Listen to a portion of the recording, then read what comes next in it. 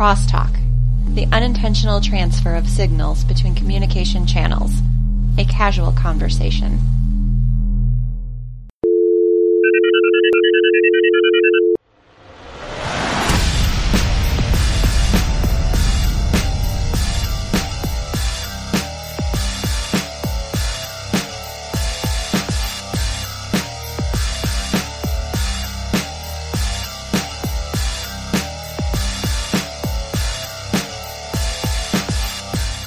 Hello world, this is Video Game Crosstalk, the bi-weekly podcast of gamers talking about tech, science, and whatever else comes to mind. I am your host, Anthony Rossi, and with me this week is Andy Polidor. Andy, what's going on, buddy? Not too much, Anthony. I'm very excited to be here.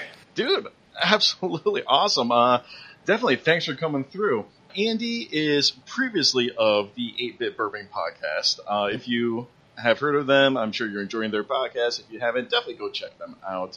Now, I say you were previously with, you've kind of taken a step back due to your new job. It's just a lot to juggle all at the same time, and trust me, I understand how that goes. How long were you with 8-Bit Bourbon? Yeah, absolutely. Over 2 years, a weekly podcast, usually an hour, sometimes 3 hours. We went through a little bit of that. Sometimes 3 hours, yeah. And we were just talking prior to recording this that if you want to talk about like spinning off on tangents, episode 4, the last episode of this podcast, Joe Berman and I, we just spun off repeatedly. And then there's a spot later on the podcast where I actually have to like jump back 20 minutes at a time to get back to our original topic. It was actually kind of funny. That's my favorite thing, man. You know, I mean, it's about being passionate. And, yeah, it's what's really cool about 8-Bit Bourbon is I did that for 2 years. It's kind of like, you know, if you haven't heard, it's weekly video game, topical news type stuff. And what's great is it's still going, and they added some new people, and they're still recording it. And, like, one of my big goals with the podcast was never to be, like, famous or, you know, a job type thing. It was just to kind of build a community, and we actually have a Slack channel, and we're all in there all the time, which you should totally join. I don't know if you've ever seen us tweet it out. Yeah, I'm actually in that. Oh yeah, that's that right. Channel as well. That's right. You got to be more active though. I know. I know. I will. But, I'm sorry. Yeah, but building the community was really cool, and meeting a bunch of people, and like that's obviously how we met, and it was great, man. It was a great run, and I'm like super happy to see that people are still, you know, taking the reins and going forward with it. And I, as we discussed kind of pre-show, I would like to do my own thing again and probably do more of an interview podcast, kind of like you're doing now. I just have been kind of balls to the walls with work, so I haven't done it yet. Yeah, work could be pretty intense. So what else you got going on other than a little bit of gaming here and there and work? Anything else happening? Oh, God. I'm extremely excited for fall. It's my favorite time of the year. I'm a diehard New York Jets fan, which tempers that excitement a little bit. Yeah, it happens. Yeah. But, yeah, nothing crazy. Just went to Montreal with work, which was super fun. And, nice. Yeah, and really awesome town. If you've never been, totally go. And other than that, man, yeah, just hanging out. How about you? Right. Just started, as I've mentioned, I just started a new job, so that's still pretty new, still learning all the ins and outs of that thing. I'm not sure if I mentioned it on this podcast, but I am now what's called a technical editor, which is the most mind-numbing job description you can possibly imagine. I basically update technical and operational manuals. The description is terrible, but unfortunately I can't talk about my job all that much on this on the podcast just for, you know, obvious reasons, but it's actually pretty fun. I work with a great group of people, so that's been taking up a whole lot of my time. And if I can complain about life a little bit, I just made an appointment to schedule my car maintenance, my 100,000-mile service at the garage. So that's going to be freaking fantastic on the wallet.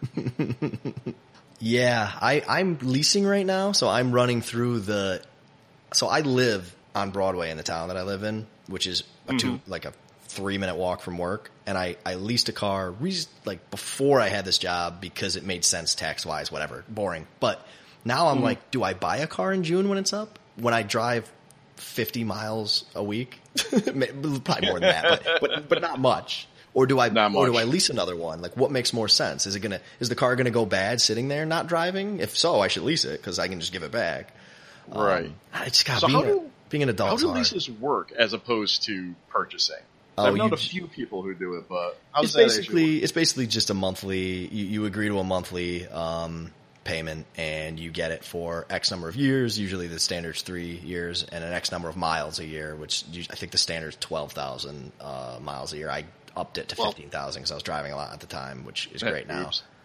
And then you have an option to buy, but you should never do that because it's a ripoff. Is it? Yeah. Yeah, unfortunately, when I purchased my car that I'm driving now, I was, at the time, being poised for a middle management job, which unfortunately did not come. Mm-hmm. Oops. And I actually bought the car new, off the showroom floor. I was a little too excited about my pending promotion because I was, fresh out of college. I was driving a 95 Taurus at the time. And I'm about to get my first really big break, so I'm to the Acura dealership. It's tough. It's tough, man. I mean, I think what you do learn though is, and that's okay. That's an okay mistake to make when you're young. I think obviously, whatever. But what I was gonna say was, I think no matter what, you should probably buy used because it's like buying a boat. It's as soon as you drive off the lot, there goes X percentage of the value. Oh yeah. And, I'm not saying you have to buy a 2007, but by 2015 or 2014, Right. Yeah, I was actually looking at 2013s. Yeah. I might be able to grab one. There's a few dealerships around that have I'm looking at the Acura ILX, which is their newer entry-level model. Okay. And you can get a 2013 at some dealership for $16,000, which is nothing. That's not bad. Yeah. As far as a 2013 is concerned at the Acura level. So I might be doing that. God willing. The only thing is, this car's been paid off for 6 years. This thing's been paid off. My advice: you just started your new job.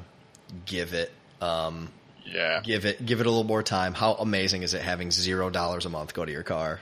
Oh, it's so great. It is so great. I mean, I still got another 50 years or so until my student loans are paid off. Oh, yeah. Well, those are, whatever. You're going to die with those. Who cares? Yeah, that I don't even factor into my budget. I just consider that a monthly expense. No, it's a wash. It is what it is. Yeah. Yeah, that's all on par with your electrical bill and stuff like that. So it's not going away anytime soon. But, anyway, so that's fun. I get to drop the car off tomorrow morning, so... Life, it happens. Being an adult is just terrible, It just is. It really is.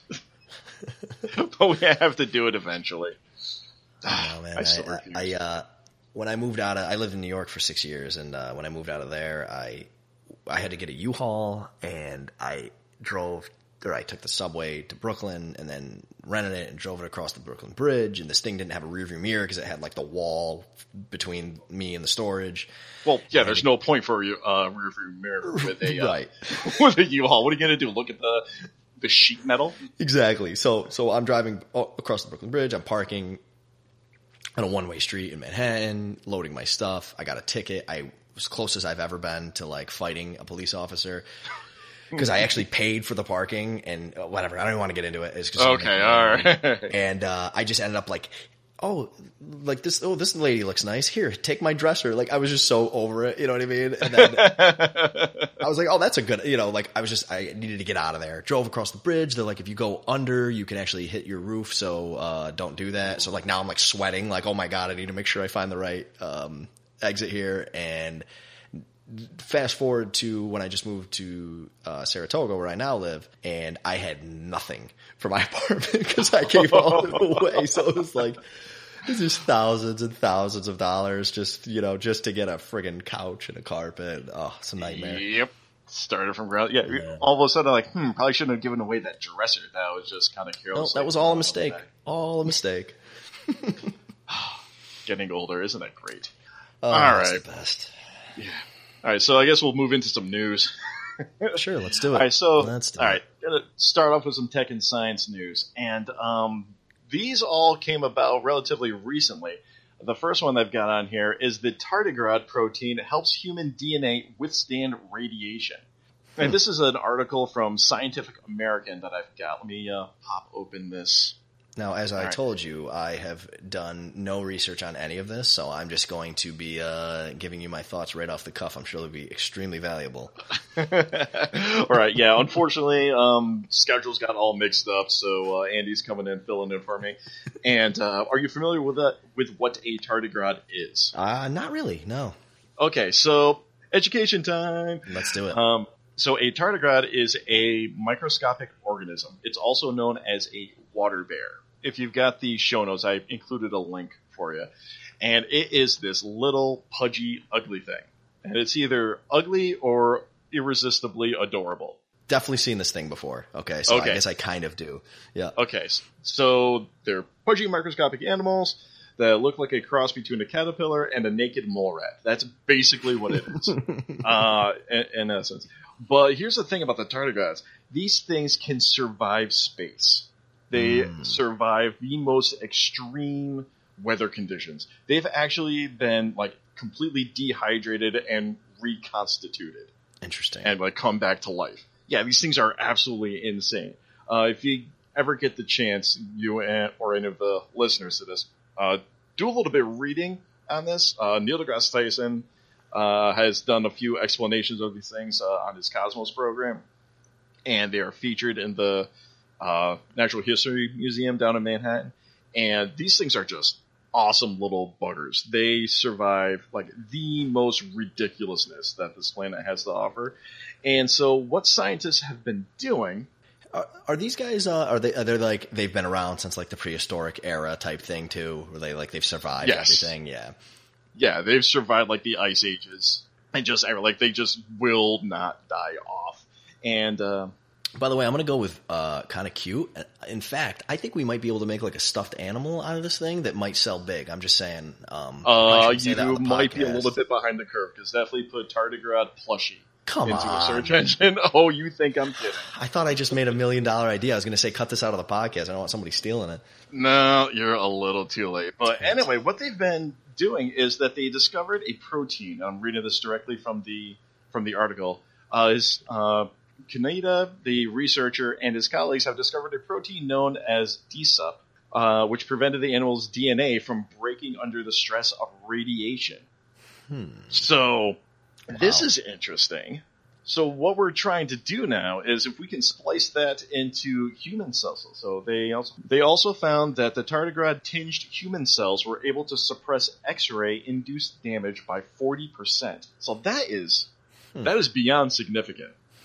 This is very interesting. So it sounds very interesting for things like cancer treatment. Obviously, anything to dealing with radiation, X-rays, all that stuff. Is this something that they are trying to, figure out a way to insert into the human condition somehow? Yep, it goes on in the article. How does that work? Okay, I'm very it's highly interesting for medicine, obviously.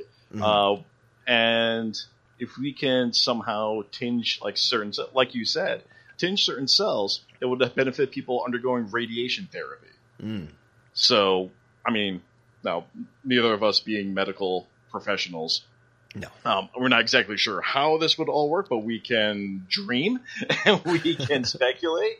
But it would be interesting if they could figure out a way where if you enhanced certain areas with this protein, or somehow work with this protein to increase our resistance to these damaging rays, would we then be able to use more intense radiation during these therapies without detrimental effect to the patient?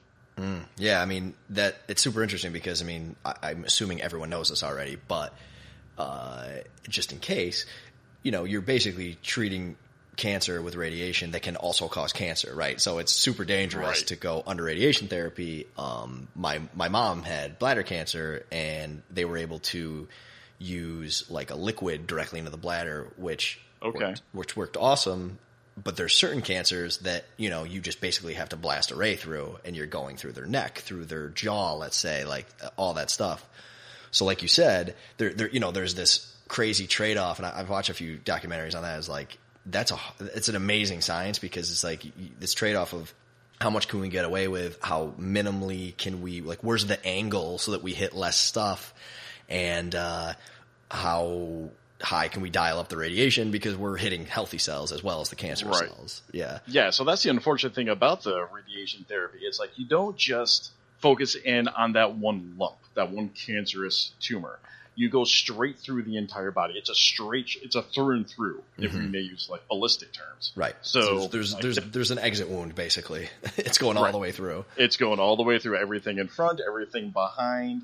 And yeah, I mean, trying to angle it so that you either go between other vital organs or something. So this definitely some interesting stuff going on. Best of luck to these guys. I have no idea when any of this may even come to fruition. Later on in the article also adds some interesting ideas. Kunina adds that these findings may also one day protect workers from radiation in nuclear facilities or help us grow crops in extreme environments such as the ones found on Mars.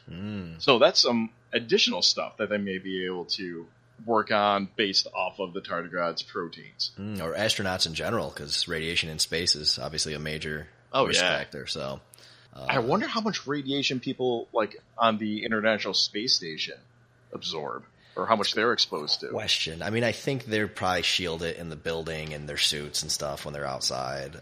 Yeah, obviously, when I say probably, I mean I have no idea, but Right.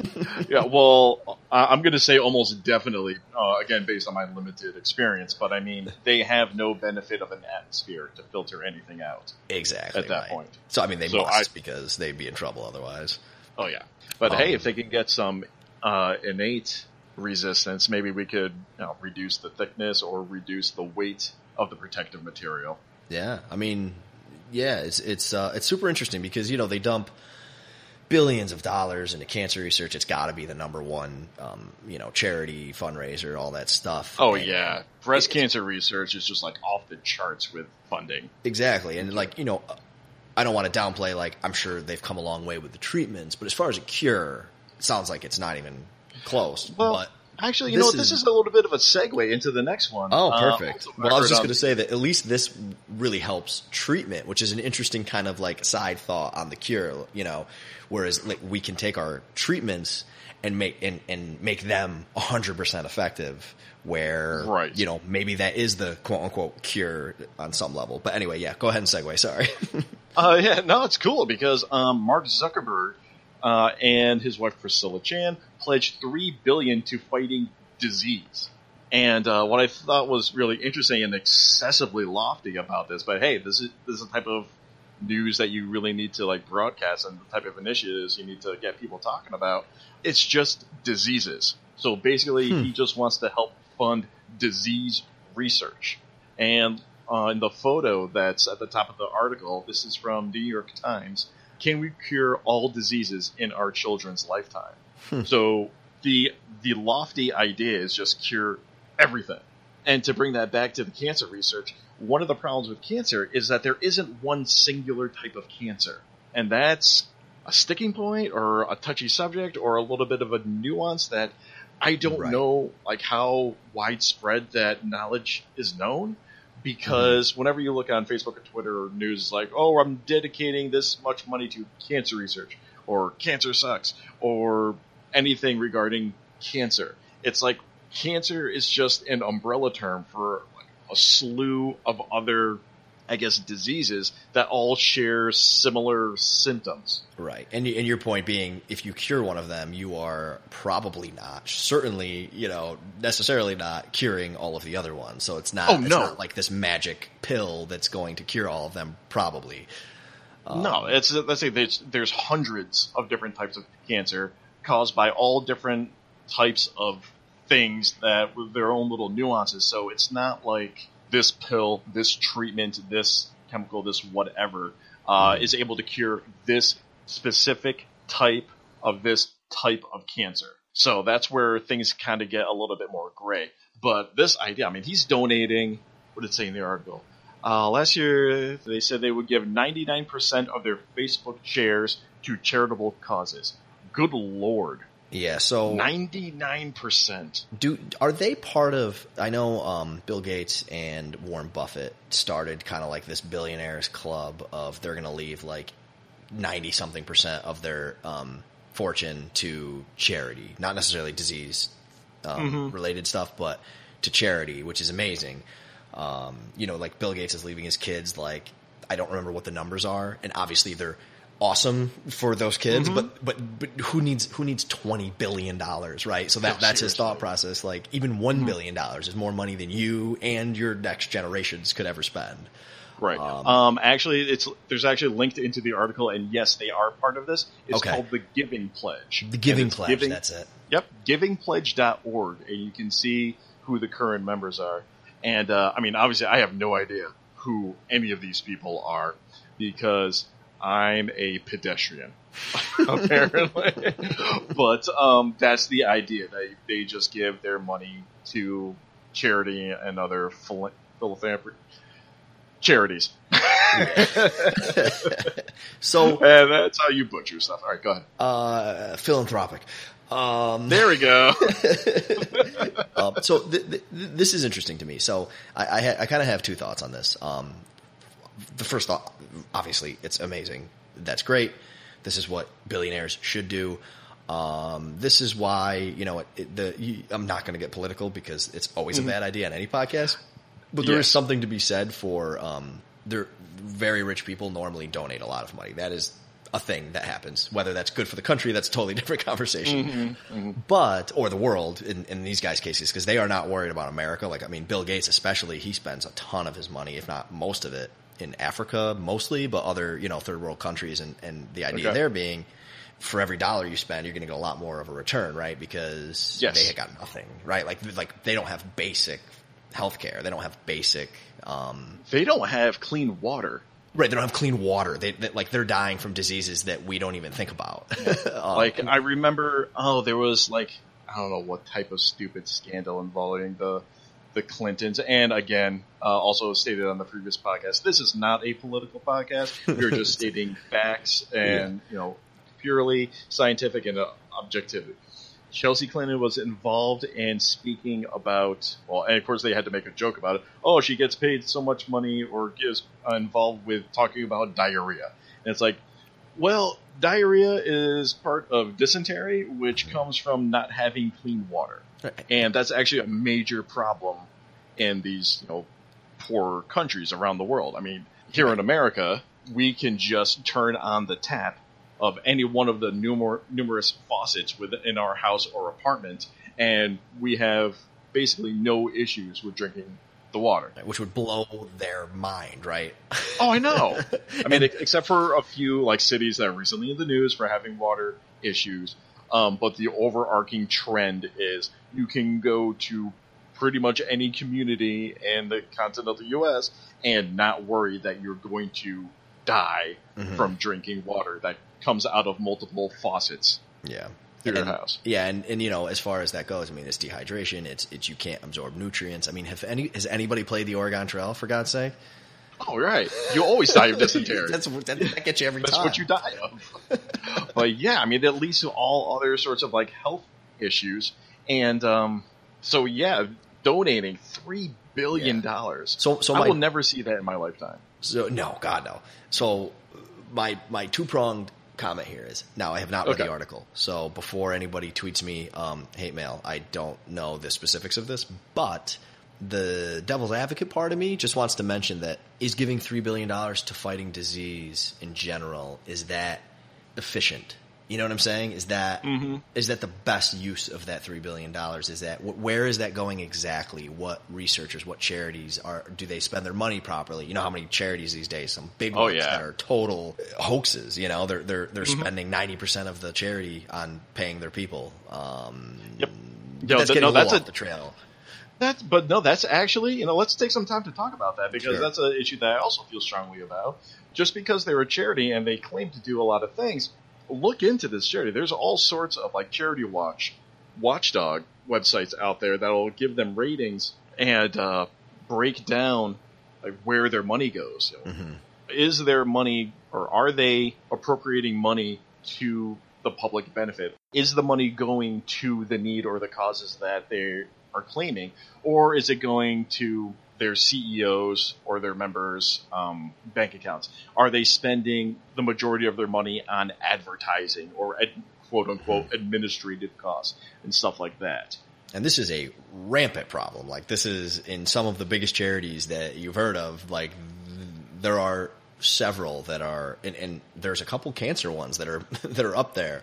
So you have to be careful, and that's why, you know, the holiday season, and you know, I live in Saratoga, and there's the racetrack, and there's always charities asking for money, and it's almost like at times you almost feel like they're judging you for not giving money, and I just want to be like, you know, I like to give to charities, but I don't know where that money's going. You know, I've never heard of that charity. Like, well, who am I giving this money and it's to? unfortunate, isn't it? Because you want to give, you want to be a good person. Sure. But like, I don't know you, I don't know that charity, and it is a significant problem. My wife and I, we have a few charities that we enjoy, that we regularly give to. We do give to public radio, NPR, the local NPR station. That's awesome. In the Capital Region. Yeah. And I think their fund drive is starting up soon. I've been hearing a few ads on NPR that, you know, going to start up the fund drive soon. But also we've given to Heifer International. Yes, dude, that's my mom's favorite charity, and it's my favorite charity because Patrick Rothfuss is my favorite author, because The Name of the Wind books, which King Killer Chronicles is the name of the series, is like my favorite series ever. And my mom was already into the Heifer charity before that, and then he splits his time between writing these books, and he's only written 2 of them. The third one, he's getting a lot of crap. Sorry for for not. Sorry. Thanks for keeping it classy, Andy. All right, go ahead. My bad. For, you know, you're gonna have Audacity, so yeah, we'll take care of it. for not writing the book fast enough, and in reality, he like a full-time job runs this charity where he has a blog and a website, and it's called World Builders, and I try to buy like all my Christmas gifts there because he gives like a ton of the money to Heifer. And I don't know if you want to explain Heifer a little bit. It's a super interesting charity. Yeah, sure, I'll go for it. And correct me if I get anything wrong, but from what I understand is Heifer International, you donate a set amount of money, and they deliver a specific animal or type of batch of animals to a village in need. So depending on how much you spend, and I've got the power of the internet in front of me, so I'm going to take a quick second. I can just kind of explain the meta of it as you do that. Yeah, go for it. So the idea here is, you know, you can feed someone, which is awesome. You can give someone clean water, which is awesome. But you're just going to need that income stream forever, right? Because it's like the difference between giving, you know, teaching a man to fish for themselves, they can support themselves forever. So the idea here is you buy them an animal that they raise. Let's say it's chickens. They use the eggs to make food. They can also breed these animals that they get. I think they always try to do pairs. I might be wrong about that, so don't quote me on that. But like that's awesome already. They also have a lot of focus on sharing what goes on. So like if you give to one person, they're supposed to kind of like, supposed to be kind of like a community thing, and they really kind of follow up with that. And what I didn't know about it, so that's awesome already, right? Like you can, you can milk, whatever. Well, there's another thing that they do, which I didn't even know, which is they start to look at like how do you make crops grow better? What animals are there? And like they look in such an in-depth thing where it's like they're looking decades in the future, right? So like we can leave this community so that they're self-sufficient forever. Like that really is their goal more than anything else. So it's just an awesome charity as far as like. Yeah, it's fantastic. I'm looking at the catalog right now. So as you said, goat, you can basically pay to have a goat donated to this family or community. And if you click on some of these others, it'll give you more details of why a goat is significant. Yeah, so you have a goat, which, I mean, if you want to, you can eat, I suppose. But you can also get the milk and cheese from the goat. Mm-hmm. They have a heifer, which obvious benefits for that. Mm-hmm. Again, same line. Sheep, llama, alpacas. You can take their wool for clothing and other textiles type things. Fish, you can donate. A community animal health worker kit. All right, so a kit to help them, keep the animals healthy. Mm-hmm. Geese, chickens, ducks, bunch of other things. You can donate bees, which there's a whole other discussion. But yes, honeybees, very important for crop growth. And again, for products, that you can sell. Right. So yeah, honey and the wax and everything else. So Heifer International is like great stuff. Yeah, and I encourage anybody, even if you're short on money, can't give a lot right now or any, just the website is super interesting to read about how giving an animal, like when I heard that at first, I was like, that's weird, like not even weird, but like it's different. It's different. And then you read more than just like throwing a chunk of cash at a problem. Exactly. And that's the thing that kind of ties back into this, Zuckerberg, $3 billion is like, that is a specific goal that has a long-term plan. And again, it's very possible that Zuckerberg and his wife have a very specific plan for this money that makes sense. I just haven't seen it. I just think that like, what if our kids could never have disease? That is very lofty. That is very. I mean, obviously, it's doing the job to get people talking about it. Sure, and that's what's important, of course. Right. Really quickly, I'm also a fan of Doctors Without Borders. So they kind of do similar stuff to what the Red Cross does, but they specifically focus on areas of conflict and persistent health problems. Yep. So I've heard of that. Yep. Yeah. So these are doctors that, well, as the name suggests, Doctors Without Borders, they go to these problem areas and they just like set up camp there for extended periods of time. And they're in these communities or in these areas, even if there's not a major crisis active, it's just that they need medical professionals. They just have a lack of medicine and medical professionals in these areas. So we've donated to them as well. And a lot of times those, obviously, by that description, it should be obvious, but just in case, like, it's a danger, like, they're putting themselves in danger a lot of times. Oh, yeah. To do that job. So. Oh, these are not safe locations. Yeah. Certainly uncomfortable is the minimum word I would use, and many times dangerous and horrible, so. Yeah, those are brave people. All right. Moving on. I'm actually doing this a little bit out of order just because I got excited about talking about the tardigrade and how awesome those little guys are. I need to make a note to add a link to some tardigrade plushies because they're just so cute. Oh, I'm so jealous of that person. I thought I had the next idea that could cure all the diseases when I make $5 billion. $5 billion with their tardigrade plushies. Awesome. Andy, another reason why I brought you on here is you do some pretty interesting work. And we did talk, you are allowed to mention the company that you work for. Yep. You work for this company called Mad Glory, correct? Yep. So just a little bit of recap. Like, I worked in New York as a bond broker for 6 years.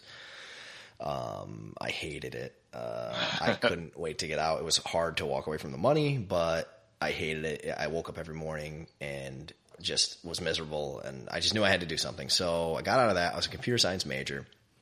My hobbies are all tech. They're all video games. They're all anything tech related, basically. And bounced around a couple jobs, but found this company. I was actually ready to move back to New York. Like, it was done. I told my friend, I was like, yeah, I'm probably going to need to flop on your couch till I find an apartment. That's pretty much what you do when you move. Yeah, that really is what you do in New York. That's what you have to do. There are no empty apartments just waiting for the picking. Exactly.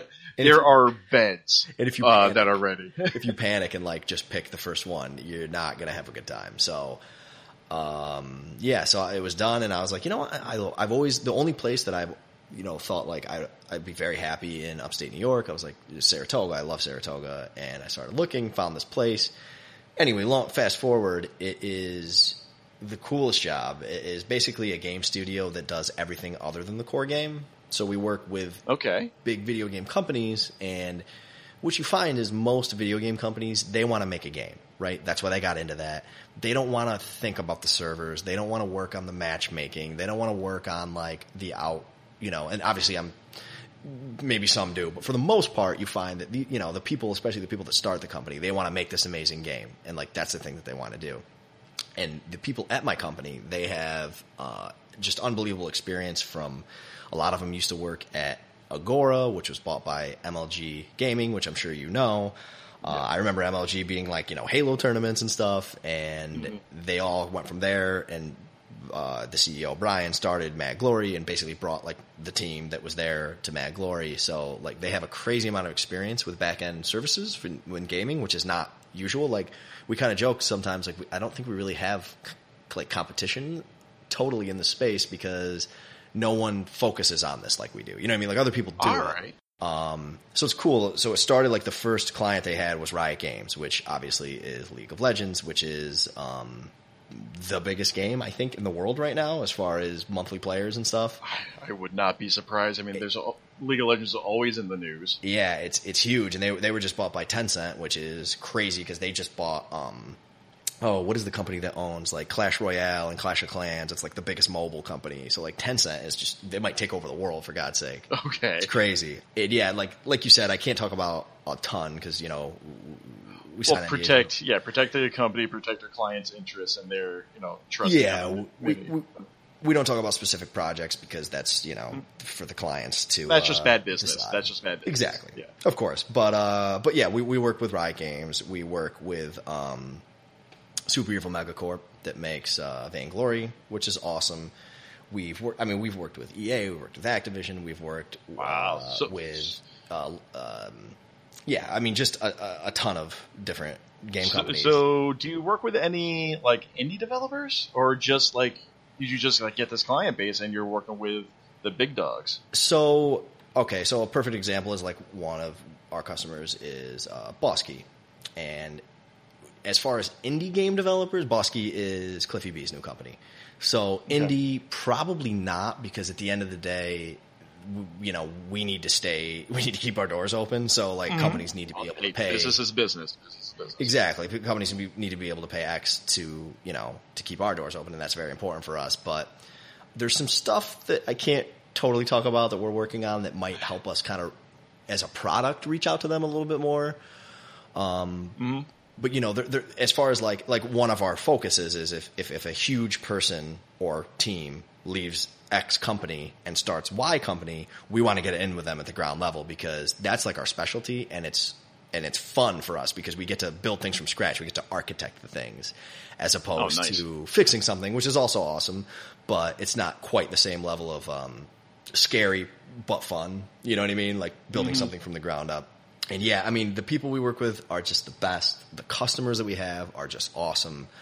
I happen to work with Super Evil Megacorp, and like just everybody there is so great. And yeah, man, it's like going from like the most soul crushing job of all time to something that like I wake up on Monday morning and I go, well, I'm going to work, like I'm not, there's no part of me that goes, God, this is a disaster. Like, and I used to think that every day. So yeah, it's awesome. And I mean, everyone's had that experience at some point in their working life. Yeah, absolutely. And you need that to appreciate when you get the good job. I think that's important too. And I know you've been through that too. So, yep. It happens. And you come out stronger if you are able to move on and find something else. And now you're the one that knows Eric, right?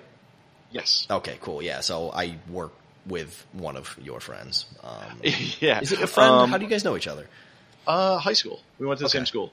A little bit of tidbits. I've actually been on the 8-Bit Bourbon podcast a couple of times. Yep. And I remember when the first time I came on, you're like, hey, do you know this guy, Eric? And I'm like, Eric Straub? You're like, oh, yes, you do know Eric. He happened to see our tweets to each other. Like, I don't even think I mentioned it to him. I think he just saw, because he follows 8-Bit Bourbon on Twitter, I think he just saw the tweets and he was like, that's interesting.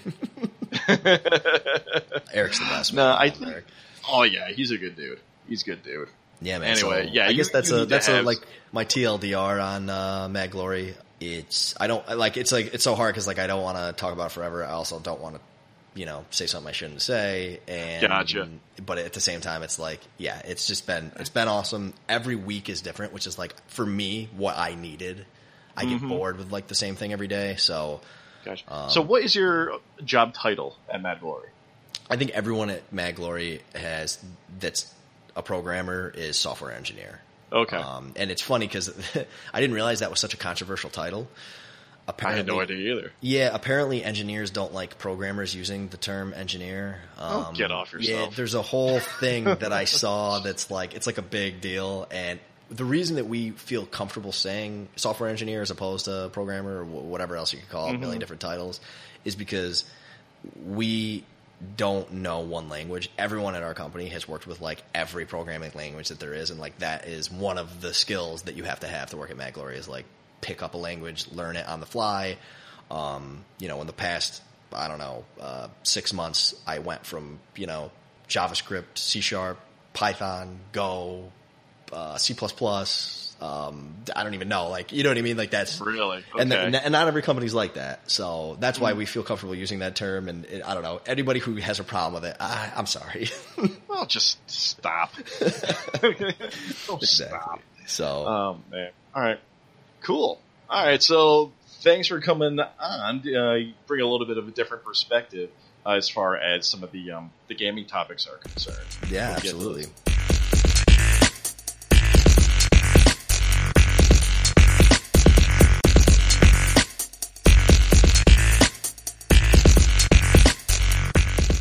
So let's get on to some gaming. What do I got here? All right, so personally, I've been talking about this on each episode. I have recently completed Deus Ex Mankind Divided.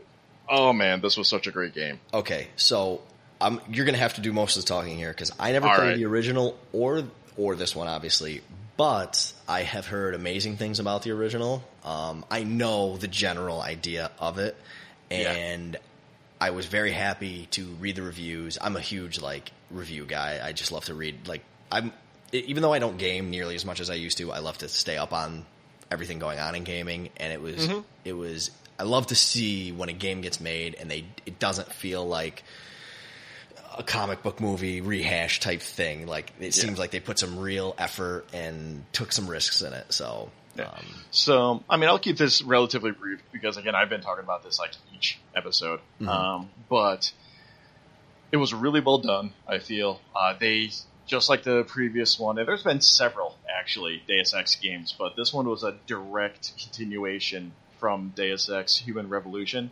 And they use the concept of augmented humans as a surrogate for the racial tensions in the current world and society. Okay. So they're outcasts? Is that the idea? Yes. Okay. Yeah, well, in Human Revolution, everything was kind of okay. I mean, there were some people who didn't like the concept of people augmenting themselves to such a degree.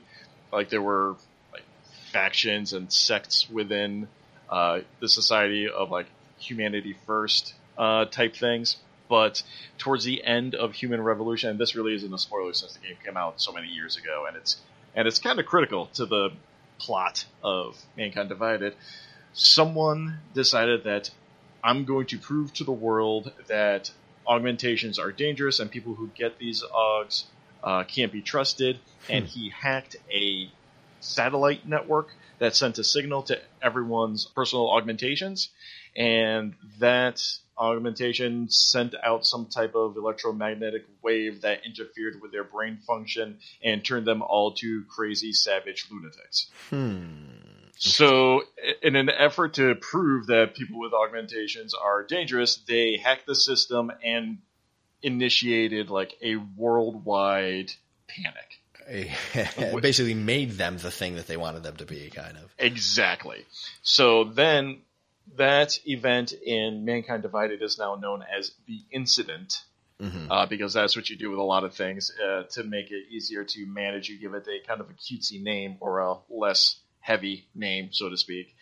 And since the Incident, now augs are being heavily ostracized and persecuted.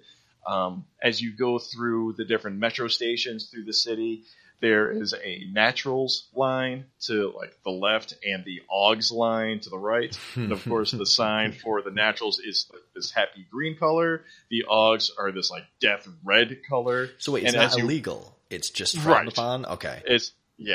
Well, it's on the verge of becoming illegal. One of the big plot lines, story arcs within the game, is that they're going to pass the Humanity Restoration Act, which will make augmentations illegal.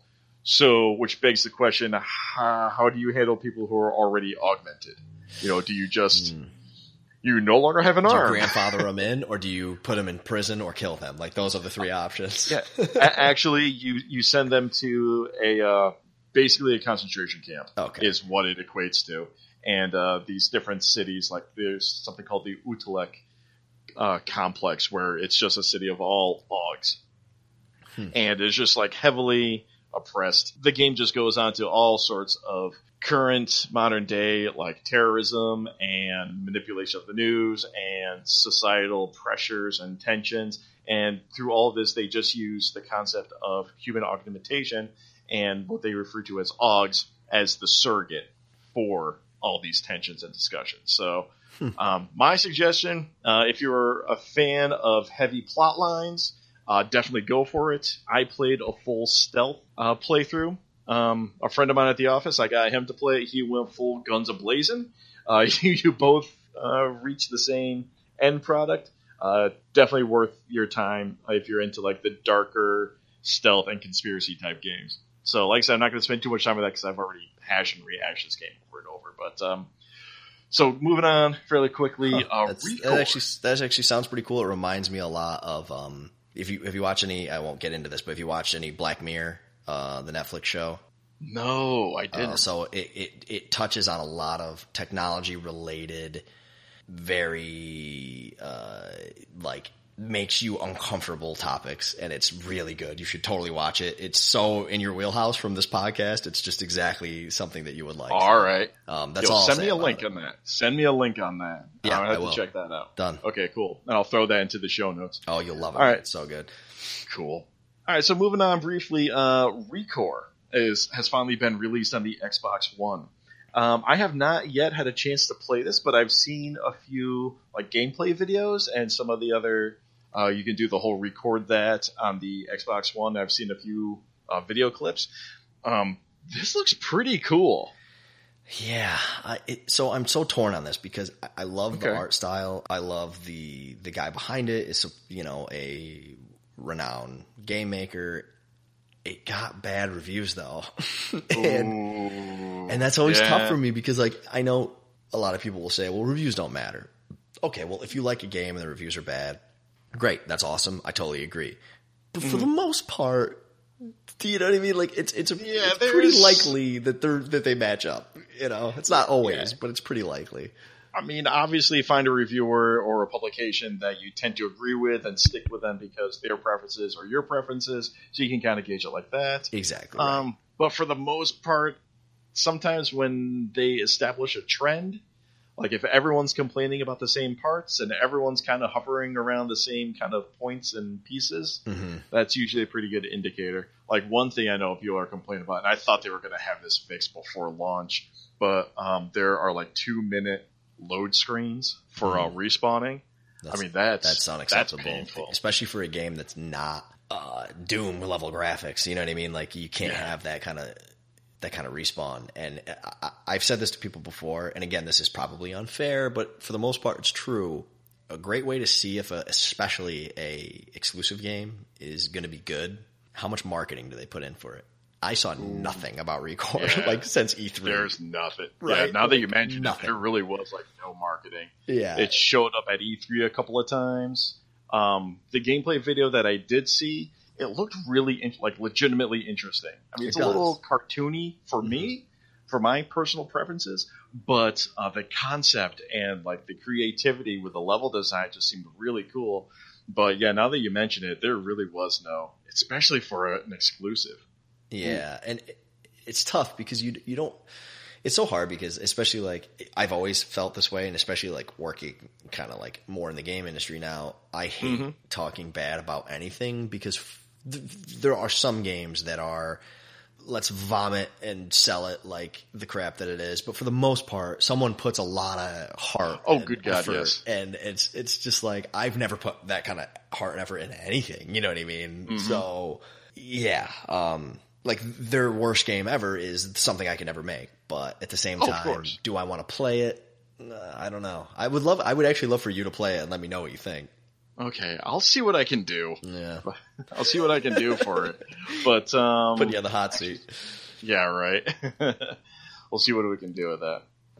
All right, moving on a little bit. Now I know I've played Destiny with Adam, your former co-host on the 8-Bit Bourbon podcast. So I played Destiny with him a few times, got him rolling with it. It's been a fantastic game in the later half. So I'm interested. I'm very interested in this. So like the reason that we haven't played together is because I played Destiny when it first came out with my brother and a couple people, and it was super interesting. It had, I mean, I'm a diehard Halo fan. It's probably my favorite series ever outside of Zelda because that's the best series ever. Because obvious reasons. But I had the same complaints that everybody else had. It controlled amazingly, and there was nothing to do, right? So Right. I have been tempted by I've never played one of the DLCs. I played vanilla Destiny a lot, and I've never played one of the DLCs. I've been very tempted to get back into it, and I just keep hearing better and better things about it. So All right. Sell me on So it. I'm going to fanboy a little bit right now. Okay. I am going to shamelessly fanboy. Right now, if you were to enter the Destiny game, you very well may be overwhelmed by everything. Okay. No. Hi, Sophie. My dog just entered the office. Hi, Sophie. Hey, puppy. No, Andy says hi. I have played the game, so I have a leg up Okay. on people who haven't. You know what I'm saying? All Like that's probably more overwhelming. Gotcha. So it won't be too overwhelming, but with the additions of all the DLCs, once the first two finally came out, House of Wolves and The Dark Below, it felt like more of a complete game. Mm-hmm. When The Taken King came out, it was well worth the money that you would pay for it. Okay. They've added, since launch, this will be actually the third social space that that you can access. So you have like the main tower that's like the center of the city. Oh, interesting. You have, I didn't know there was more social spaces. yep. So you have the Okay. first one. So it's the tower that you get with Vanilla Destiny. Yep. There's the Vestian Outpost, which is out on the outpost basically of the stars, where the Awoken and the Queen kind of reside, or is an outpost for the Queen's representatives. And there's some additional stuff in that area. And now a third one just opened up at Felwinter's Peak, and that's where the Iron Lords kind of reside, or where their resting place is. With each of the expansions, you get more strikes, you get more gear, you get more quests. But what really has opened the stuff up what has really opened this game up is the additional. It's not campaign content; it's more activity content. So, like, the Rise of Iron just was released. I burned through the campaign missions very quickly. Mm-hmm. It was kind of it was short. It was very short, but the bulk of these expansions aren't necessarily in the campaign. It's in all the additional activities. So to sell you a little bit more on some of the other ones, with the House of Wolves, what you can do is they opened up with is basically an arena mode, which is the Prison of Elders, where you can go in and you fight wave after wave of enemies and bosses, and you can get activity-specific gear. So you have like a full armor set and weapon set that is specific to the Prison of Elders. So there's that whole armor and weapon set. Oh, with I'm a big that. World of Warcraft fan, so you're tickling my fancy right now. Oh, I'm gonna tickle you a little bit more. Anyway, each of the raids. So there will be a new raid. I don't think it's released yet. I think it drops tomorrow. So we're recording this on a Thursday night, the 22nd. I believe it drops on the 23rd. Mm-hmm. So there will be a third raid that's available, and each of the raids have their own weapon sets. I mean, starting off, you can do the initial raids, which, I mean, you'll get gear, you'll have fun with the experience, but they kind of kept them at the difficulty level that they originally were. So they're definitely not end-game content anymore. They're just kind of there. Okay. But the raids, we took Adam on the Oryx raid, the Fallen King, and it's a lot. It's not just like we're going to go through this marathon session of killing enemies. There's jump puzzles, there's specific mechanics. I don't know how in-depth the raids were in World of Warcraft, because that is one game I never played, never really got into the MMO scene. Very. So yeah, it's the same idea where it's like you can't just be like, let's kill this next mob. It's like you need to know which creeps to pull, which is a little bit different. Same idea where it's like you need to know which. Somebody's got to hit this button, Yes. So stuff, there's the whole levels of varying complexities. The Taken King raid is easily the most complex of what to do. So there's all that. So I'm super happy. I was just going to say real quick, I'm super happy to hear this because like Destiny was promised as a first-person shooter MMO, basically. They never wanted to say MMO, but like that's what because it is. It really right? isn't. No, it really isn't though, because But it lacks a lot of what I feel the MMOs really do. Like there's no trading between players. Yes, but I guess for me, I mean, maybe this is just me talking personally, but like an MMO to me is raids, is large groups going through, leveling up, getting gear that's specific to certain things. That gear allows them to do other things, and like that was not the case in the original Destiny, really. No, not really. So it's very cool now that they have these complex things, because like that's fun, right? Like and like once you get it to the point where you can like torch one, that's even more fun, because like you earn that, right? You earn that, and like that's so anyway, that's very cool. So there's that. In the Taken King, there's also what they call the Court of Oryx, where it's like you bring this rune stone to one of these statues and you present it to the statue, and you have this like mini boss battle instantaneously, and you can just keep running through that with friends. And if there are people already in that little game area, you can jump in and help them out with fights. So there's plenty of times where it's just like, hey, is anyone over at the court, as I'm patrolling around this one map area? And if there's anybody over there, you can just hop right in and share with the rewards. So there's a bunch of different armor sets. They just released tomorrow they'll be releasing another raid. By the time this podcast comes out, the raid should be live. So there's going to be a new armor set and weapon set with that. There's other activities to do, just patrolling around the different open world areas. So there's like all sorts of stuff going on, and they added a lot more stuff to this expansion. So the meat of this expansion is in the open world activities, and not so much in the campaign itself. Okay. I think that is, I mean, listen, they picked that battle a long time ago. The campaign is the campaign. It's not what you come to Destiny for. And that's okay. You know, not many people are going to crush both things. But I think it's very cool that it is what it kind of promised to be at first. And I'm trying so hard not to take you off on any tangents, because there's so many things I could talk about with Destiny. Especially being a Halo guy and Bungie, and there's no matchmaking for the raids, and is that a good thing? That's a 40-minute topic, so I don't even want to get into it. But that's a popular thing at work. So, you know, obviously, like working at a gaming company, everyone games, and everyone has strong opinions on games, and that was actually something that came up today, and I totally get why they don't do it. It's not a technology thing. It was a strategical decision, because I think it's not a good thing, and I totally get that, because matchmaking for a raid is hard, because you're matching people up for 3 hours and whatever. Yeah, that's one of the things about raids. Like you've got to commit. Can you save mid raid? There are checkpoints. Okay, that's awesome, because as an adult, like when I played World of Warcraft, there was none of that. I think they have added that since, but you know, I didn't care because I was in college and class. Who cares? Whatever. But yeah, like as an adult, it's like I just cannot promise you guys I have 2.5 hours tonight. I just can't. So it's cool that you can kind of do half a raid and then meet up and do it again. That's nice. Right. Yeah. So that's cool. So anyway, Rise of Iron came out. I'm definitely going to be jumping on when we're done with this podcast. Oh, nice. Are you playing Xbox? Yeah, I'm playing on Xbox. Okay, so I have the vanilla for PS4. If I ever get back into it, I'll have to really poll all of my friends and see who's playing where.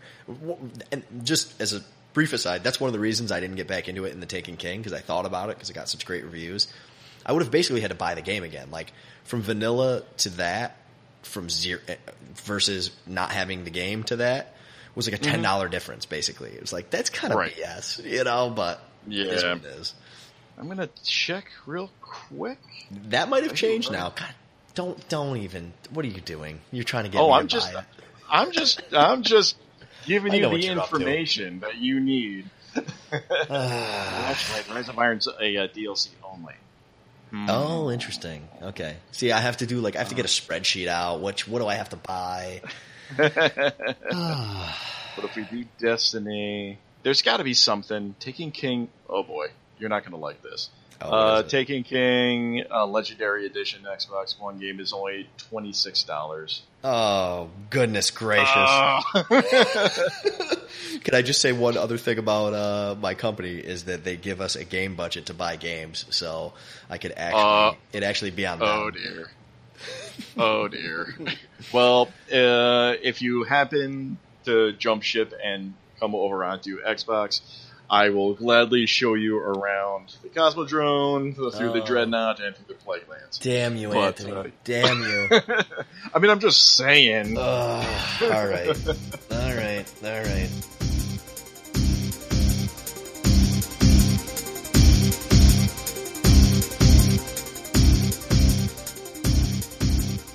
Alright, so we're going to move into this final segment that I like to call the Final Five. And these are 5 questions that range from irrelevant to irreverent, and they're designed to get a little bit more tangent conversations going on. I like that intro, by the way. That's good stuff.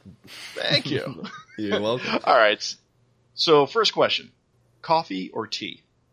See, this is a very difficult one for me because... Really? It is, and I'll tell you why. I am a coffee guy. I drink coffee every morning. We have a thing where we all walk to the coffee shop. They have this coffee called Death Wish. It had a Super Bowl commercial. It was like the smallest business ever. Wait, quick plug for local businesses. Yes, that Death Wish coffee that you see and swoon over in the stores and you saw during the Super Bowl if you pay attention to U.S. sports, that is right here in Saratoga, New York. You better believe it, buddy. And it's all right. Delicious. So that sounds like I'm a coffee guy, right? Right. And the answer, TLDR, the answer is coffee. But I will just say that I get a tea every afternoon, and it's mainly because coffee settles in my stomach a little less well than tea. Okay. But I really like tea too, so I don't know. I'm torn. Gun to my head, I'll say coffee. All right. What kind of tea do you go for? Usually green tea. Depends on. Keep it simple with the green tea. That being said, the pumpkin spice, and I can't think of, I could walk over to my counter and see what it is. There is an amazing, it's a very famous tea that I can't think of the name of right now, but it's, the pumpkin one is awesome. But I'm still going coffee. Still going coffee. All right. Question 2. Do you do any tabletop gaming? As tabletop would only include board games, correct? Or would it include card games as well? Oh, sure, card games. Anything that you play on the tabletop, I'm going to include. Okay. Okay, I've played a ton of Magic the Gathering. That's really the only tabletop game that I think fits that description. I love Magic the Gathering. There is a guy at work who's trying to start a Dungeons & Dragons like Wednesday night thing. I have never played Dungeons & Dragons, which makes me kind of a bad nerd, I feel like. Have you? Have you ever played? Do you still play Magic? I haven't in a while, but I have a couple times at work. I very much enjoy it. I think Magic's awesome. Have you played Dungeons and Dragons? I did way back when I was hiding my nerd. So that's in the that's early my thing. mid-90s. Magic the Gathering is the second most nerdy thing you could ever do. I feel like Dungeons and Dragons is the number one. That just in my experience. But like, the nerd runs deep with some of my friends. Yeah. There are some other that like put. Like the nerd level just exceeds Dungeons and Dragons, but it's up there. It's up there. So I watched, Stranger Things, which is the Netflix show, which if you haven't seen, you should totally see. And I've seen it. Okay, great. And I saw that, and I'm like, okay, that actually looks fun. But like the thing for me is, it's not that like I think I'm too cool to play Dungeons and Dragons. That's not it at all. I just don't know that I could take myself seriously playing it. That's my biggest problem with it. Okay. Like I just think I would like, I don't know. I just feel like I'd feel like phony and cringing when I'm playing it. But at the same time, it's so in my wheelhouse because I read 3 fantasy books one fantasy book a month, let's say. Okay. Yeah. But I love Magic the Gathering. I think it's one of the greatest games ever. And I play Hearthstone, but I would prefer to play Magic. All right. Well, I played Dungeons & Dragons, like I said, in like the mid-90s. When I was still hiding my nerd at the time. I know. It is a lot of fun. Right now that like being a nerd is just like totally acceptable. Oh yeah. It wasn't back then.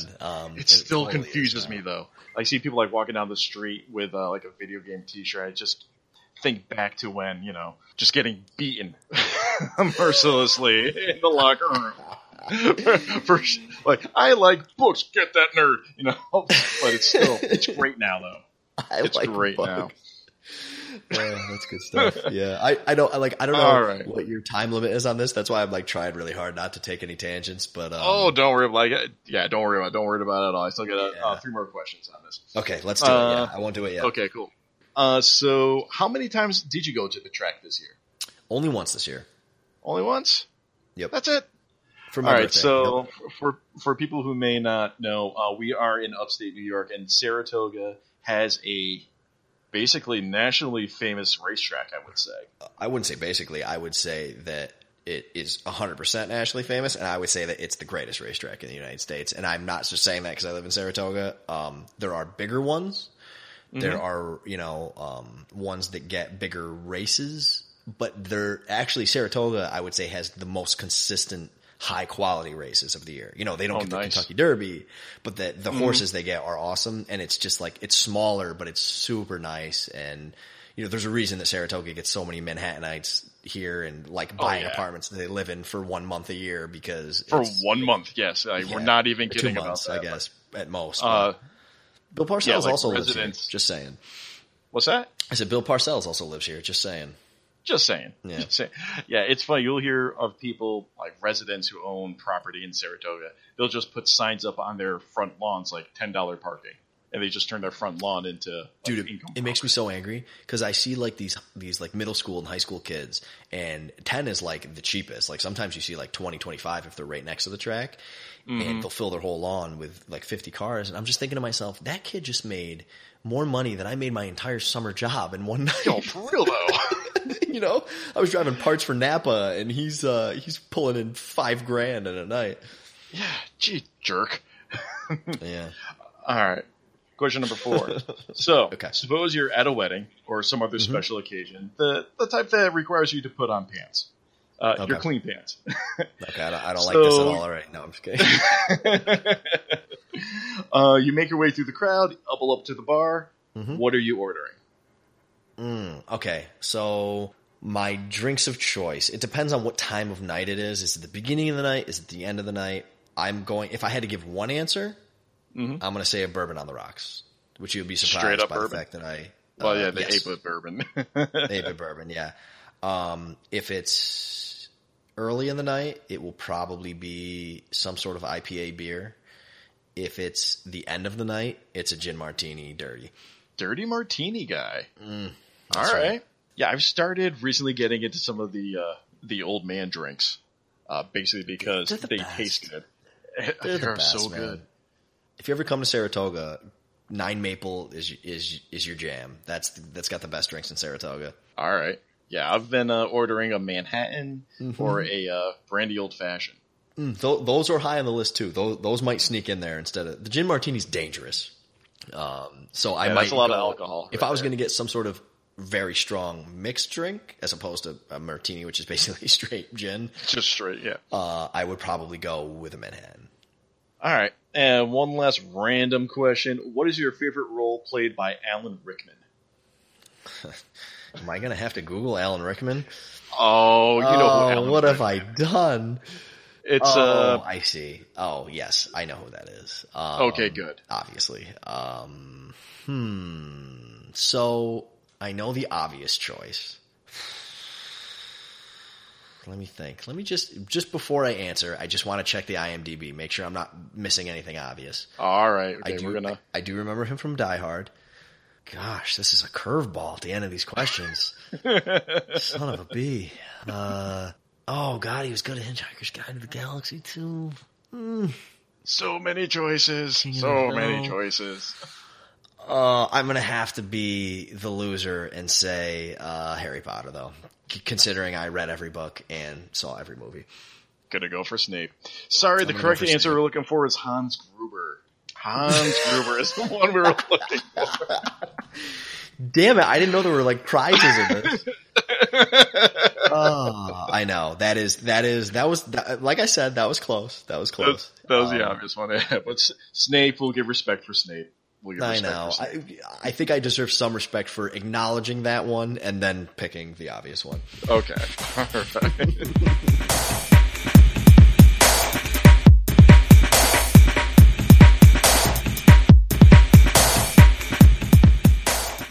And that is all the time we have for this episode. Time for end of show plugs. You can follow me, Anthony Rossi, on my personal Twitter at Hypersyntax. That's at HYP3RSINT4X, or you can follow this podcast directly at VGXTPod or on Facebook at facebook.com/videogamecrosstalk.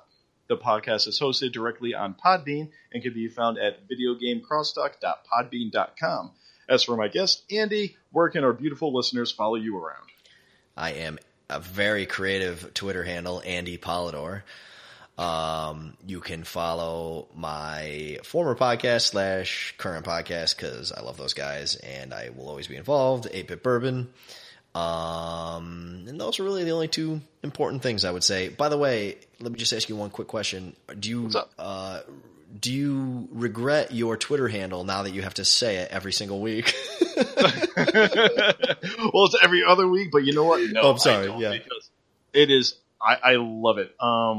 Honestly, because I can go onto like every forum, right, and use that as that is never used. Yeah, no one ever uses hypersyntax spelled that way. All right. And finally, if you are a gamer or you know a gamer that wants to talk some tech or science news, let me know.